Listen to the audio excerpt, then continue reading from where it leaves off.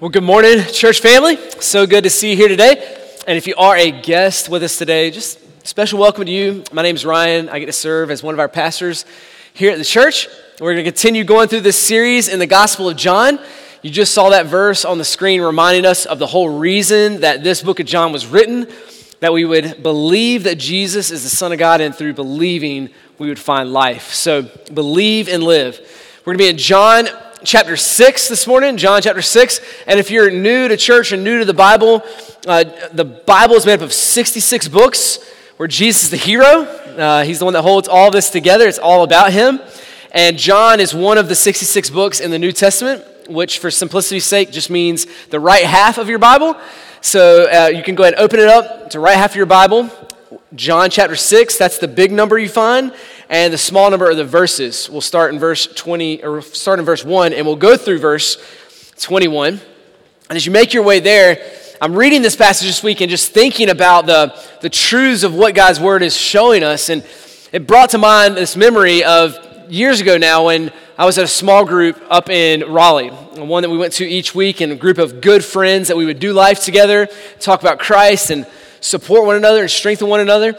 And one night when we were just kind of grilling out and eating some food, we started talking and kind of sharing the story about how Christ saved us, how we believed and lived, right? How we believed in Jesus and how he gave us life, how we confessed our sins and he forgave us. We were all kind of just sharing that story of how that happened because God works in unique ways to do those things, right? And then somebody asked the question, well, that's when we came to faith, but what's an area in your life or a time in your life where you grew in your faith more than any other time in your life? It was fascinating as these 30-something people kind of talked about how God grew them in their faith in different times in their life. There was one common theme that went through every single person's personal story of their time in their life where they grew their faith more than others. And it was pain and suffering. It's crazy as it continued to go around and people shared. I mean, one guy's like, I can remember when I grew in my faith the most is when I had lost my job and I wondered, how in the world am I going to pay my bills? And I had to trust the Lord in new ways that I had never had to trust the Lord before. And God provided, and so my faith grew. And one guy said, well, for me, I can vividly remember it was when I was a teenager and my dad died. And when my dad died, I really struggled with a lot of those things. And through that time, and even now, God has continued to grow my faith in the midst of that suffering and pain.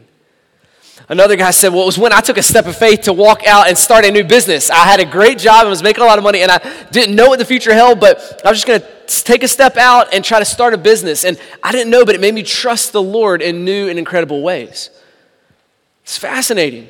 Every one of those had that common theme. Everybody around the room had this common theme of our faith grew in some of the most difficult times. Our faith grew more in the most difficult times. And the reason why I find that fascinating is I'm sitting there and I'm listening and I'm even answering the question for myself is because something within my heart or my mind or in our culture says, well, I'll take that step of faith or I'll take that step of belief when everything is right in my life. When things are perfect, then I'll grow in my faith in ways that I haven't grown before. So Jesus, I will trust that you will provide for me when there's enough money in my bank account. And once there's enough money in my bank account, then I'll take that step of faith to trust that you'll provide, right? Or God, if you'll just allow me to be accepted by people, these friends, this group of people that I really want to be accepted by, if I can be accepted by them and kind of be in the in crowd, then I'll take those steps of faith and I'll grow in ways that I've never grown before. Or God, if I can just have beauty and health like other people have beauty and health, and I'm not suffering like I am, or I'm not struggling like I am, then my faith will go to new plateaus that they've never reached before. And I just, sadly, even looking at this passage, I just don't think that's true. I mean, if that was true, that ideal circumstances made our faith grow to new levels, then Hollywood should be filled with some of the deepest, richest faith in the world. Think about it. They have all the money that you're hoping to get to, and then you'll trust and believe in God, right? They have all the money. They have health and beauty. They have fame and acceptance from people, and yet there's only a few that have any kind of rich faith. Now, what I think this passage is showing us in multiple ways is that oftentimes, the best soil for our faith to grow isn't ideal circumstances, but it's in the crucible of crisis. Our faith will grow in greater and deeper ways in the crucible of crisis than it ever will on the perfect days. So let's look in John chapter 6, starting in verse 1. This is what the word of the Lord says.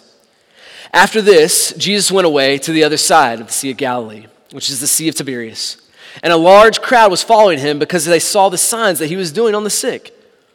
And Jesus went up on the mountain, and there he sat down with his disciples. Now the Passover, the feast of the Jews, was at hand. Verse 4 is a little, kind of seems weird and out of context. We'll get back to that in a second. Verse 5.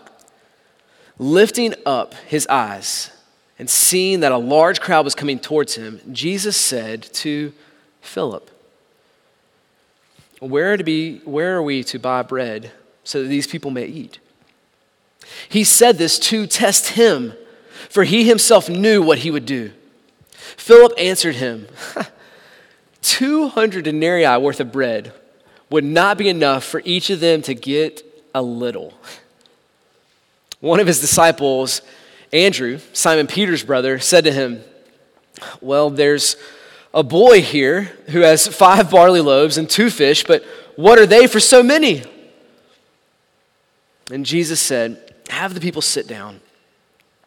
Now there was much grass in that place, so the men sat down, about 5,000 in number, and Jesus took the loaves. And when he had given thanks, they're about to eat, so he gives thanks, which is why we pray before our meals, right? Then Jesus distributed those to those who were seated. So also with the fish, as much as they wanted.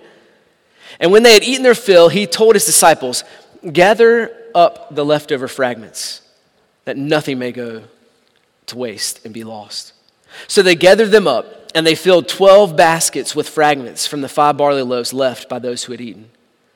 When the people saw that he had done this, they said, This is indeed the prophet who has come into the world. Perceiving then that they were about to come and take him by force and make him king, Jesus withdrew again to the mountain by himself. When evening came, the disciples went down by the sea, got into the boat, and started across the Sea of Capernaum. It was now dark, and Jesus had not yet come to them. The sea became rough because the strong wind was blowing. When they had rowed about 3 or 4 miles, they saw Jesus walking on the sea and coming near the boat, and they were frightened. But he said to them, It is I. Do not be afraid. Then they were glad to take him into the boat, and immediately the boat was at the land to which they were going. Pray with me. Lord, we start by thanking you for your mercy. Lord, your mercy that is new every morning. God, it met us today, and we needed it. And so, Lord, thank you for your mercy. Also, thank you for your promises that are true. Lord, everything that you said will come to pass. And thank you for that we can find rest and peace and trust in that. And Lord, I ask today, I pray that you would give us the faith to know you and the faith to trust in you. We confess that our hearts wander from you. And so, Lord, would you seek us out today and draw us near? Would you increase our faith through life circumstances? It's in your name we ask. Now let me invite you to pray now that God would help you take whatever that next step of faith is for him today. In this moment of silence, pray that God would speak to you through his word, that you would follow in faith. Pray now.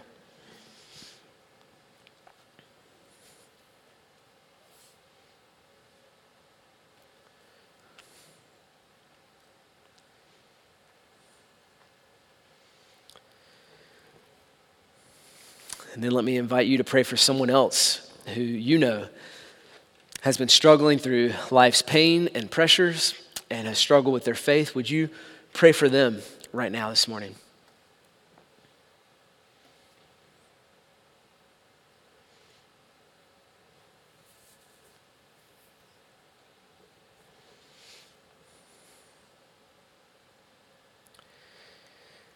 Jesus, help us to believe that you are the Son of God, and in believing that you would give us life, I pray. Amen. All right, well, this passage is full of stressful moments, and I want us to kind of slow down and unpack a little bit of those to see the stress of this moment, because we read it, we're like, oh, this is something we're familiar with. Jesus feeds the 5,000, but this is a moment of pressure and stress in the life of Christ, as well as the disciples and even this crowd. I mean, think about it. There's a hungry mob, a hangry mob, if you will, coming there, and there's a lack of food.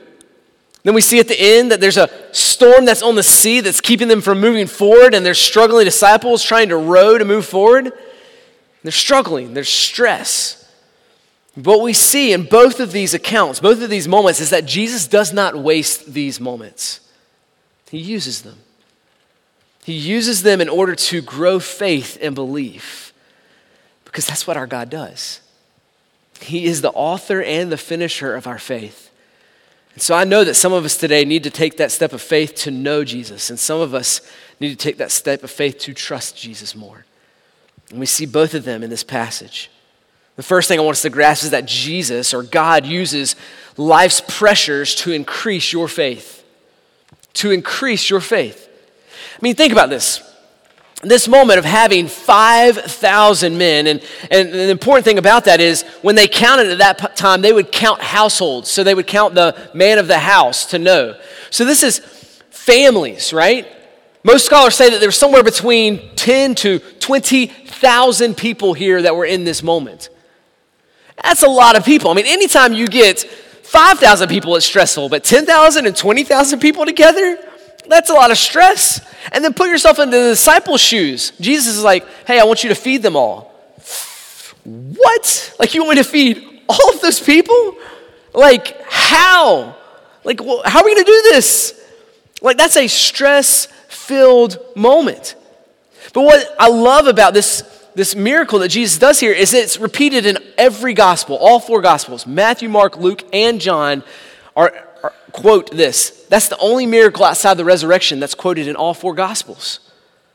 And the reason why that's helpful for us today is because each one of those tells us a little different context piece that we need to know about the story. It actually highlights a little more of the stress that's in this moment. The book of Matthew tells us that Jesus has just found out that his forerunner and friend, John the Baptist, is dead. Right before this moment happens, Jesus has the sorrow of a friend that he has lost that's in his heart. Any of you that have lived through that, like that's a moment of pressure, right? That sorrow. And the Gospel of Matthew actually tells us that Jesus is trying to get away from the crowd a little bit so he can refresh because he's tired and he's sorrowful. The Gospel of Mark tells us that when Jesus sees this crowd coming, he looks at them and his heart breaks in this moment because they are weary and scattered like sheep without a shepherd. What does that mean? Jesus looks at these people and he knows that they don't have belief. The last time he was in Galilee, people came to him and they're like, we want a sign, show us a sign. And Jesus is like, no. You're here because you want to show, not because you believe that I'm the Lord. And so his heart breaks as he looks at this crowd of people who are filled with disbelief. I mean, 15, 20,000 people he looks at and he's like, man, they don't believe. They're here for the show. And then in verse 4, it tells us something in John's gospel really specific. In verse 4, it says, and the Passover is at hand. Like, if you were to take verse 4 out of this passage and read it, like, you wouldn't even realize it was not there. Like, Jesus went up on the mountain when he sat down with his disciples and then skipped to verse 5, and then lifting up their eyes and seeing them coming, right? That would make sense. So why did John, with his limited amount of paper and his limited amount of words, put in here verse 4, now the Passover, the Feast of Jews is at hand? What John is showing us is that Jesus knows what is ahead. And this marking of this is the Passover means it is 1 year until Jesus will give his life on the cross for your sins and mine. This is the 1 year marker because Jesus died at Passover. So Jesus, in this moment, his own pressure, his own suffering, his own stress in his life, could have said, nope, let's pull back. Nope, let's not move forward in this moment. I mean, picture the pressure that Jesus is under. He has a friend who has died. He has the pressure in this moment of a crowd who is weary and scattered. He has the pressure of what is to come as he thinks about the cross. But instead of running away, he leaned in this moment. He leaned in to grow faith and belief. And yes, he does it in the sense with the masses, but I love how Jesus focuses in on one man. One man in this moment. You have a crowd of 20,000. He sees them coming. And look what it says in verse 5. Seeing the crowd coming, Jesus said to Philip, where are we to buy bread so these people may eat? And he said this to test him. Now for me, the beauty of this moment is that Jesus is struggling internally. He's got a lot going on. The sorrow of a friend, the cross ahead of him. He's got a lot of pressure in his life. And he could have just bought in and said, no, I'm going to focus on me right now. But he doesn't. And he doesn't just say, well, now we're just going to focus on the crowd. It says he looked at Philip specifically. He looks at Philip's doubt, Philip's lack of faith in this stressful moment.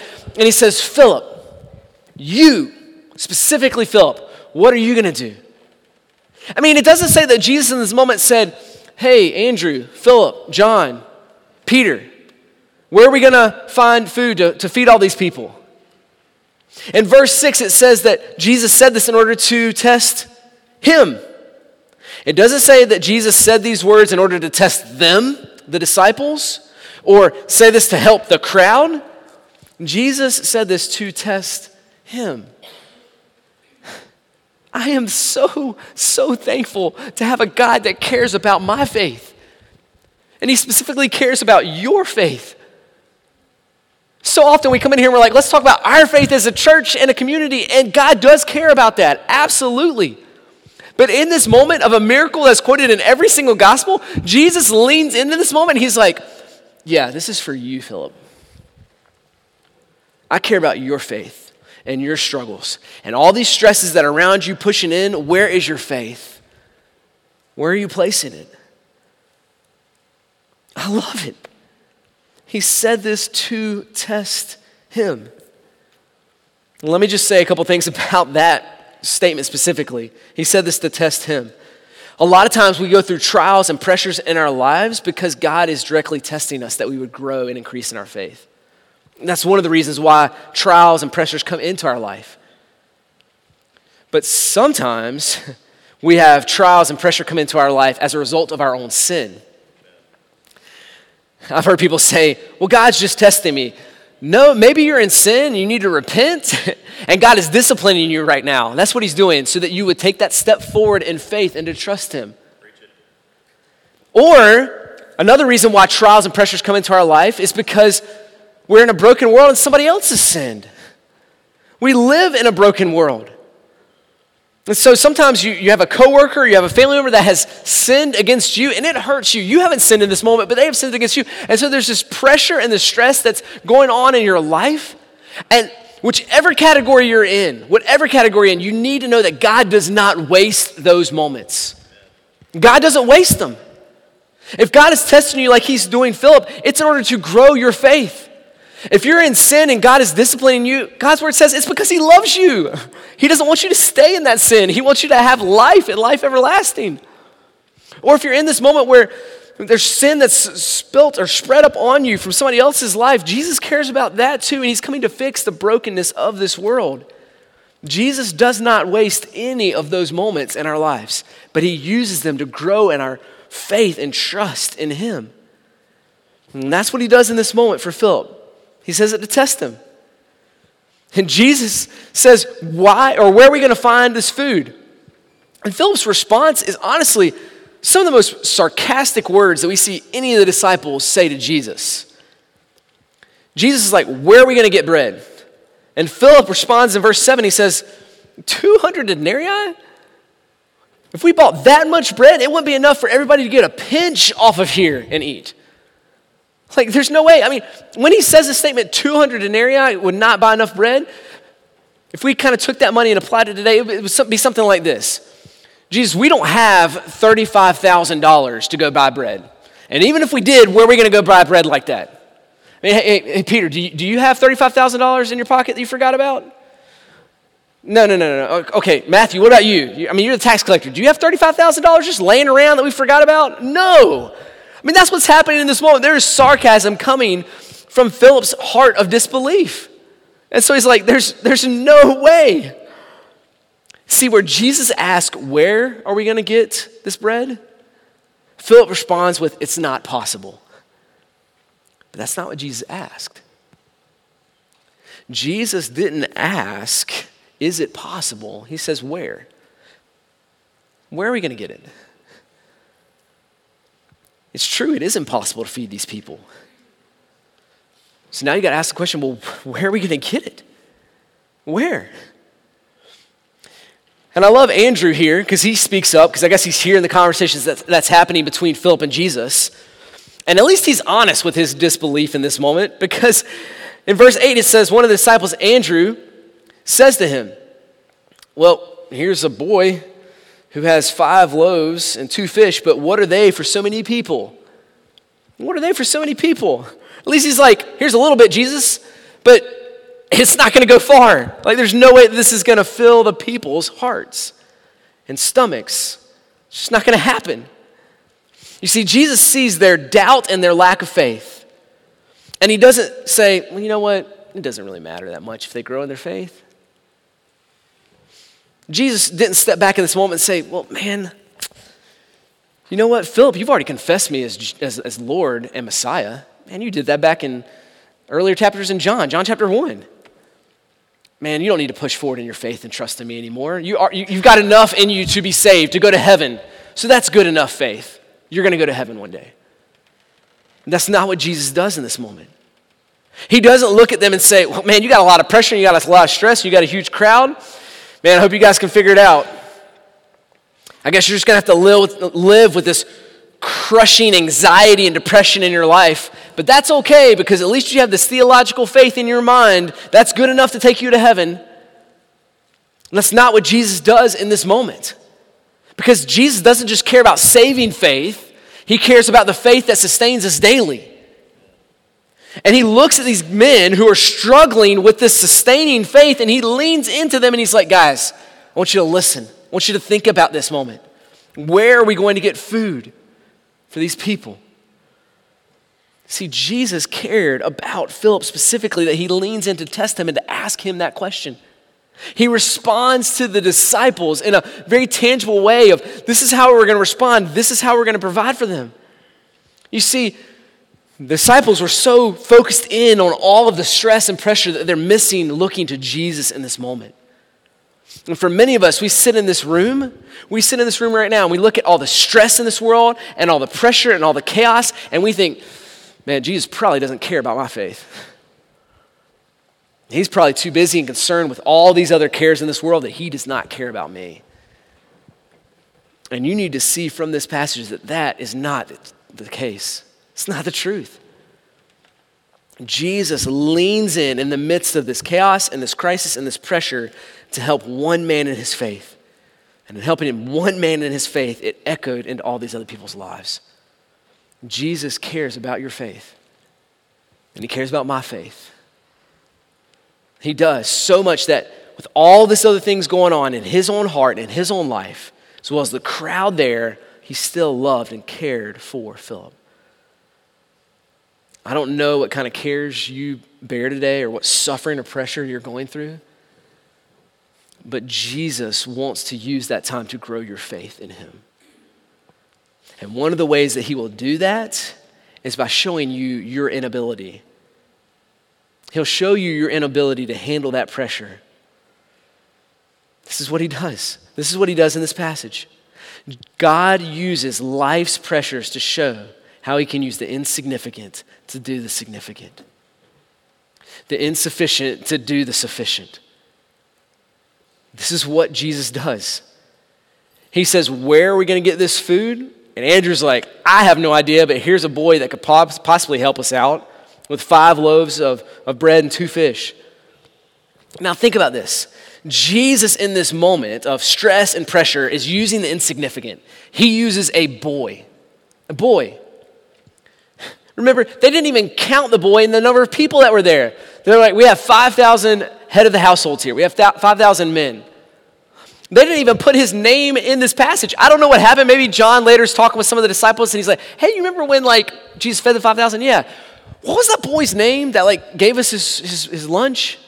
I don't know. I can't remember. I mean, you look at this moment, he's seemingly insignificant, and yet he plays a huge part in this miracle happening. God used the insignificant to do the significant.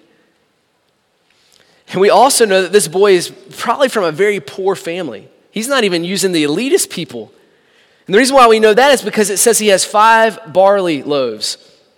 That matters a lot because we think 5 loaves and we're thinking like sunbeam bread, like the cut bread, like that's what it looks like. It's nice and it's white and it's clean. Barley loaves, that's what poor people used at that time to eat.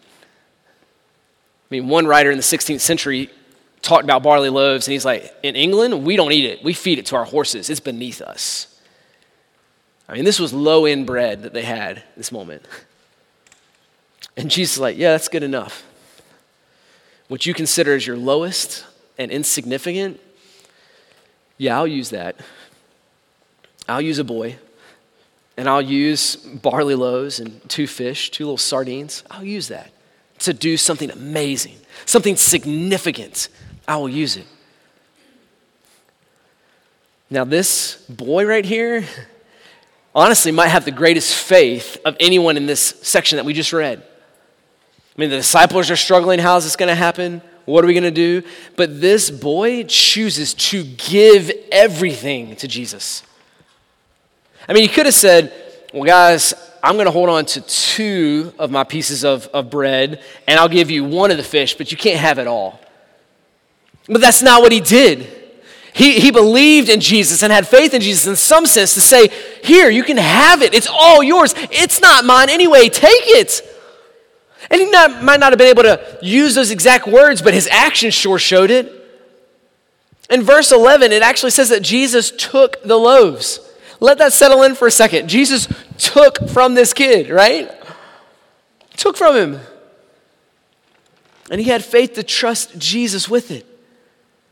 And it's because he gave it to Jesus, because he gave it up, he ended up eating far more than he ever would have had he kept it. The fact is, because this little boy let go of what he had and put it in the hands of Jesus and says it's yours, he had an incredible feast. He ate much more food than really existed had he never given it up.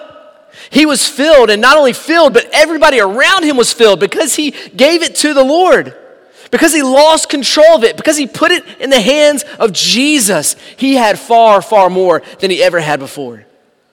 You see, Jesus, with his hands and his power, takes the insignificant and it becomes significant. You see, Jesus didn't just bless this 5 loaves and 2 fish and say, well, everybody gets a pinch now and it's going to fill your stomach like lambless bread or something like that. No, everybody ate and had as much as they wanted, verse 11 said. There's even some left over, 12 basketfuls. 12 basketfuls. Why 12 baskets? Because of the doubting disciples' hearts would all sit there and hold a basket full of bread that they thought was impossible. Jesus is using these moments to grow their faith, and he's using the seemingly insignificant to do a miracle. Now let's rest in the reality of this moment, because this is a true story. This is not a make-believe. It's not a fairy tale. This is a true moment in the history of time. And this boy had a choice. He could have kept all of this for himself, right? He prepared it, or his mom did maybe. Mom put together my lunch for today. I've got it all right here. You guys didn't prepare for lunch. Stinks for y'all. I'm going to eat, right? He could have said that. Or he could have hidden it away and be like, man, this whole crowd, if I show them my lunch, if I unfold it and put it out here, they're probably going to take it from me. So I'm just going to hide it and just nibble a little bit at a time so they don't even realize that I have food, right? He could have hidden it. He could have done that. He could have had that mentality of, I've got mine, I don't care if they have theirs. He could have responded in that way. But then this miracle wouldn't have happened. And sadly, so many Christians live their life as this is mine, I don't care about anybody else. I don't care what happens to the rest of them as long as I have what I need. Just God provide what I need and that's all I care about. And so we hide what's been given to us, what we've been blessed with, and we don't share generously, we don't give to other people, we hide it and we put it away and we don't use it. When if we would give it to Jesus and we would use it for him, we would have far more. We personally would have far more. The masses are impacted because of this boy's faithfulness to allow God to use the seemingly insignificant. I mean, there are three main ways that we look at the stuff in our life. Our money or our possessions, whatever it is. We think, what's mine is mine. And that's what we think. And that's honestly one of the greatest sins of the American culture. What's mine is mine. This is selfishness. Or we look at our world and we say, hey, what's yours is mine. That's stealing. And there's a third way. What's mine is God's. What's mine is God, and that's stewardship. And this is what this boy is doing in this moment. He's looking, he's like, here, Jesus, take it. It's just a little bit. I don't know what all I can do, but here, it's yours. Oh, that we would have that kind of faith. May we have the kind of faith that says, I'm going to invest my life and my resources for the kingdom of God. And you might think, well, I don't have a lot of stuff. Neither did the disciples. Neither did this boy. Well, I don't know if I have all the talents in the world and all the abilities to be able to do great things. Jesus isn't concerned about that. Jesus has given each one of us time, talent, and resources. Every single one of us. Think about it. Every single one of us has been given time. And that's the great equalizer. Every single one of us have 24 hours in a day. Rich, poor, live in Africa, live in China, it doesn't matter. You have 24 hours in a day. Have you ever thought that God has given you a certain amount of seconds to live your life? How will you invest those seconds and those minutes and those days for Jesus? Will you invest it in the kingdom? Will you look and say, it's not much, but the time that I do have, I want to invest in the kingdom. Will you look at the abilities that God has given you? For many of us, we look at our talents and we think, well, we don't have all the talents. No, you don't, but the talents and the abilities that God has given you, it's a clue. It's a way that God is showing you how to glorify him, how he wants you specifically in your faith and in your life to be lived to glorify him. He didn't give you all the abilities, but he did give you specific ones to help the kingdom of God. Are you using those abilities, or are you like, no, I'm going to hide them under here, and maybe every so often I'll use them, but as long as I get mine, I'm good? Or are you having this faith to trust in him? How are you using your resources, your finances? How are you using them for him? Well, Ryan, I don't have much money. It's not about the amount. It's about the faith to trust in the Lord that he can take the seemingly insignificant and do the significant with it. This is what God does in this passage. This is what God wants to do in our hearts and in our lives. And we hear those things. We hear this challenge from God's word, and a long list of excuses start to roll through our mind of why we can't do this. And the top of the list is time. I don't have enough time to do these things. I don't have enough time to love and to care for others or to serve and to give. I just don't have enough time to do those things. But the reality is we have enough time to do what we value most. We have enough time to do what we value most. I had somebody tell me a while back, thinking about their time, I just want to be balanced. I want to be balanced in my time and all of my life. I want to be balanced in all these different areas, from family to marriage to work. I just want to be balanced. And I was sitting here and I'm listening, and in my mind I'm thinking, I don't want to be balanced in my life. I don't. I want to have priorities in my life. And what is most important gets the majority of my time. I'm not going to look at my yard and say, man, I love my yard. I hope to give my yard as much time as I give my family. Yeah, let's make those equal. I want to look at my golf game and give as much time to my golf game as I give to the church. Like, what? No. There's things that are more important, right? And those things that get the most importance should get the most of your time. And so the excuse that we give all the time, I just don't have time. We make time for what is most important. Would we make time for Jesus? Would we make time for Jesus in our life personally and our church corporately? Or we'll say things like, well, I just need to understand more. I would do a lot more in investing my life for the kingdom of Jesus if I knew all the different areas in my life that God wants me to live out his will. Like if I just knew, should I sell my house or not right now? God, can you just tell me the economy future so I can know to sell high or low? Yeah, as long as I can do that. Should I take this job or change jobs? Should I date this person or marry this person? Should I buy this car or not? Should I do all of these things? And so we get caught up in the unrevealed will of God, and we forget that God has clearly showed us many things that we should be living out in our life. Are we living those things out in such a way that people see it? Do people look at our lives and say, man, that person is a generous person? Man, they give. They give. I may not understand why or how or what that looks like, but man, they are a generous person. Would somebody look at our life and say, man, they are a loving person? They're a forgiving person? Or is our hearts hardened by bitterness and anger? Are we looking and trusting in Jesus to use what we think is insignificant or too small to matter and saying, Jesus, I know that you can do more. You can multiply it, and you can do far, far more than we can even think or imagine if we'll trust in you and grow in our faith in you. This is what Jesus is doing in this moment. He's highlighting that truth.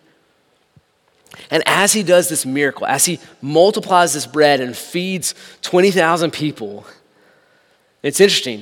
In verse 14, the people are like, man, this is a pretty good deal. Like, this guy gave us food to eat, so much so that we were just like throwing some on the ground because we were so full we couldn't eat anything else. Man, free food with no tax? Let's make this dude king. This is awesome. Let's take him and put him on the throne, because if he can do this with some barley loaves, then what can he do with our stock market, right? What can he do with our 401k? Let's put him in charge, because he's the one that's going to be able to fix all these things. And so verse 15, it says that Jesus knows that they're trying to take him and make him king by force, and so he withdrew again. Why? Why in the world did Jesus withdraw at this moment? Like, Jesus is king. He's king over the whole universe. So why in this moment did he draw back? I mean, we know according to Scripture that he's coming again and he'll reign on his throne. He'll put on that crown. So why not now? Why didn't Jesus say, yeah, guys, let's go ahead and let's take it by force and let me be king?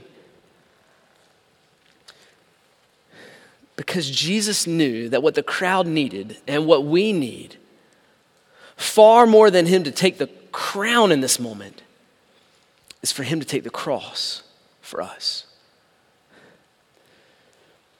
Jesus knew, I don't need to be crowned in this moment. I need to go to the cross in order to take their sins on myself, that they could be rescued and saved, so that they could actually have faith that would lead to redemption and not condemnation.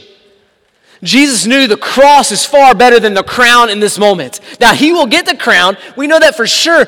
But in this moment, he's saying, no, I don't want the crown. I will take the cross in order to bring salvation to these people so that they would believe and trust in him. You see, what Jesus is doing in this last section, for kind of verses 15 through 21, is he's revealing what we need most. And this is the third point. God uses life's pressures to reveal what we need most. To reveal what we need most. You see, both of these accounts have one truth, and it's that we need Jesus. This first moment where Jesus is like, hey, feed the 5,000, and the disciples are like, there's no way. That's impossible to feed 5,000 plus people with just a few pieces of bread and some fish. And Jesus is like, you're right. You can't, but I can. And so he does it. But then the Gospel of Mark actually tells us that Jesus commands his disciples, hey, get in the boat and go across the sea. Well, Jesus commanded them to do that. Now, that should have been easy for them to do. They had sailed that sea many times. They had that as a profession, that they would get in this boat and they'd catch fish. And they can't do that either. Jesus is like, you can't do the feeding of the 5,000? Nope, you can't. You need me. Oh, wait, you can't sail across the sea because of a strong wind in your face? Yeah, you can't do that either unless you have me. You see, we need Jesus. We need Jesus. And here in this moment, as the disciples are struggling, they've been rowing for hours and they've just made it a short distance. And this is a moment of stress and anxiety. They're supposed to get to the other side, and here they are, they're struggling.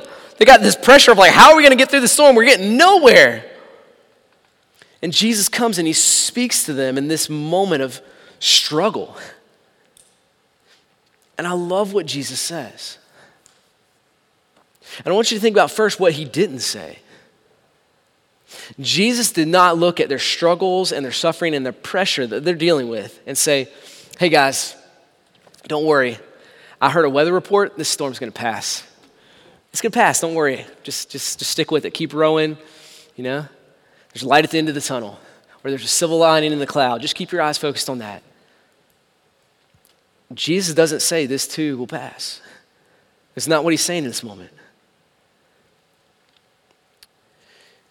We do that a lot in our pain and our suffering. But we even know that it's cold comfort when we're in the midst of pain and suffering and struggle. You see what Jesus does and what Jesus says? Jesus never minimizes the storm or the struggle of the disciples. He doesn't do it. And he won't do it for you either. Jesus never minimizes our storms. Instead, what he does is he maximizes himself. He maximizes himself. In their struggle, in their pressure, in verse 20, what does Jesus say? He says, it is I. It's me.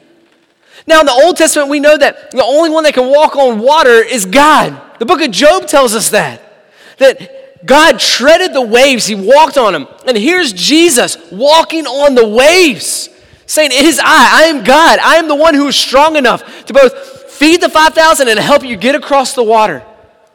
This statement, it is I, is an echo back to where God says, I am. That's my name. Jesus saying, I am God. I'm the creator and sustainer of all things, including your faith. And in his grace and in his mercy, he says, it is I, do not be afraid. Do not be afraid. And we all desperately need to hear that in the midst of struggles and pressures. That's what Jesus says in this moment. Look to me, maximize me, and then don't be afraid. Don't be afraid. This is the invitation that Jesus is laying out for us. We can do nothing apart from him. We need him for the saving grace in our life and the sustaining grace in our life. We need Jesus in every area of our lives. We need him, for he is God. May we not be afraid. Church family, as we come to the Lord's Supper now, that's what we're remembering. That's what we're claiming. In this moment, when we take the Lord's Supper, we're saying, Jesus, I need you. I need you more than anything else. I'm desperately in need of you. You see, our morality cannot make us right before the Lord. Our morality is not going to create a karma that helps us through pain and struggling and suffering. It doesn't work that way. What we do is we look to Jesus, the Lord of all things, and know that only he can sustain and strengthen us. And God's word is very clear as we come to the Lord's Supper. This is meant to remind us what Jesus did. Jesus could have taken the crown in that moment instead of the cross. And if he'd have taken the crown in that moment, then we would never have been saved. But Jesus, knowing in that moment, a year from that time, a year from feeding the 5,000, that he would lay down his life on the cross to forgive us of our sins. He knew it, and he chose to lay down the crown and to take up the cross. So if you've never believed in Jesus Christ, you've never believed in that truth that Jesus took the cross for your sin and your shame, then I would just beg you to do that now. The whole book of John was written that you would believe and have life. He wrote this so that you would believe in Jesus. Would you believe in him today? For those of us that know Jesus, we look at this moment and it should affirm our faith and our trust in him. that he died for our sins to forgive us of all of our sins. If we would look to him and confess. God's word tells us, as we take this, we must confess our sins first, and then we look at this as an assurance of our pardon, knowing that because we confessed our sins, because Jesus stood in our place on the cross, we could be forgiven. The scripture says, don't rush into this, but take time to confess your sins and come to it with a pure heart. And so I want to give us time as a church to do that today. Evaluate your life. Pray, God, would you search me and show me my sin that I can confess it and find your forgiveness. And after we do that, we'll take the Lord's Supper together to know we are pardoned by his blood and his body given for us. Let's take a few moments of silence and pray and confess our sins to him.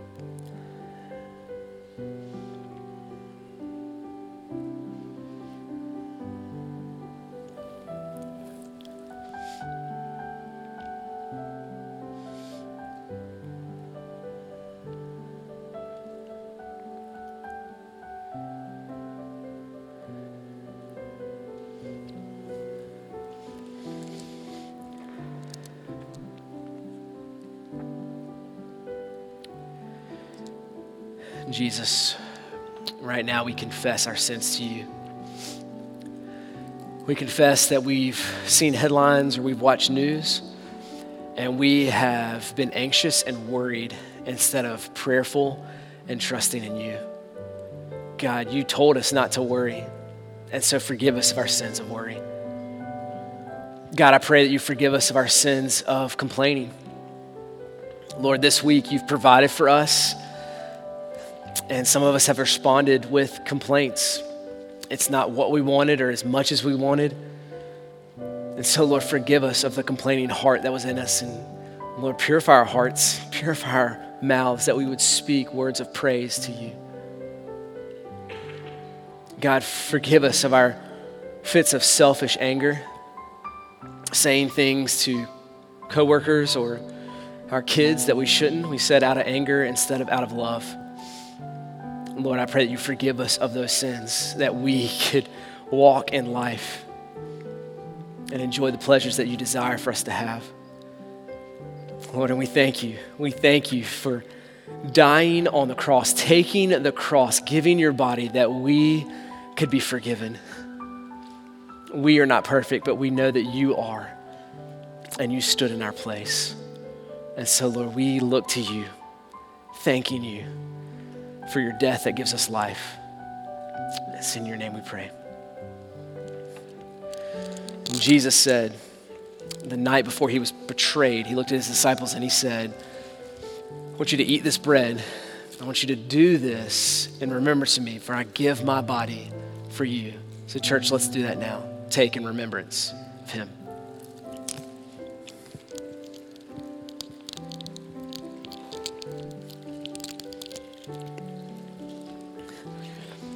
And then he gave him a cup.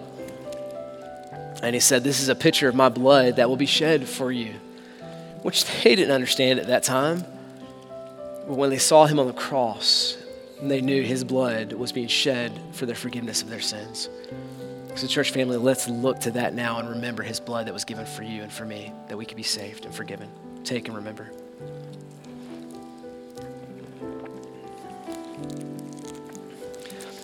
There is no better way than to approach this last song with this on our mind and in our heart, that Christ died for us, for his mercy is more. So let's stand and let's sing to our King now.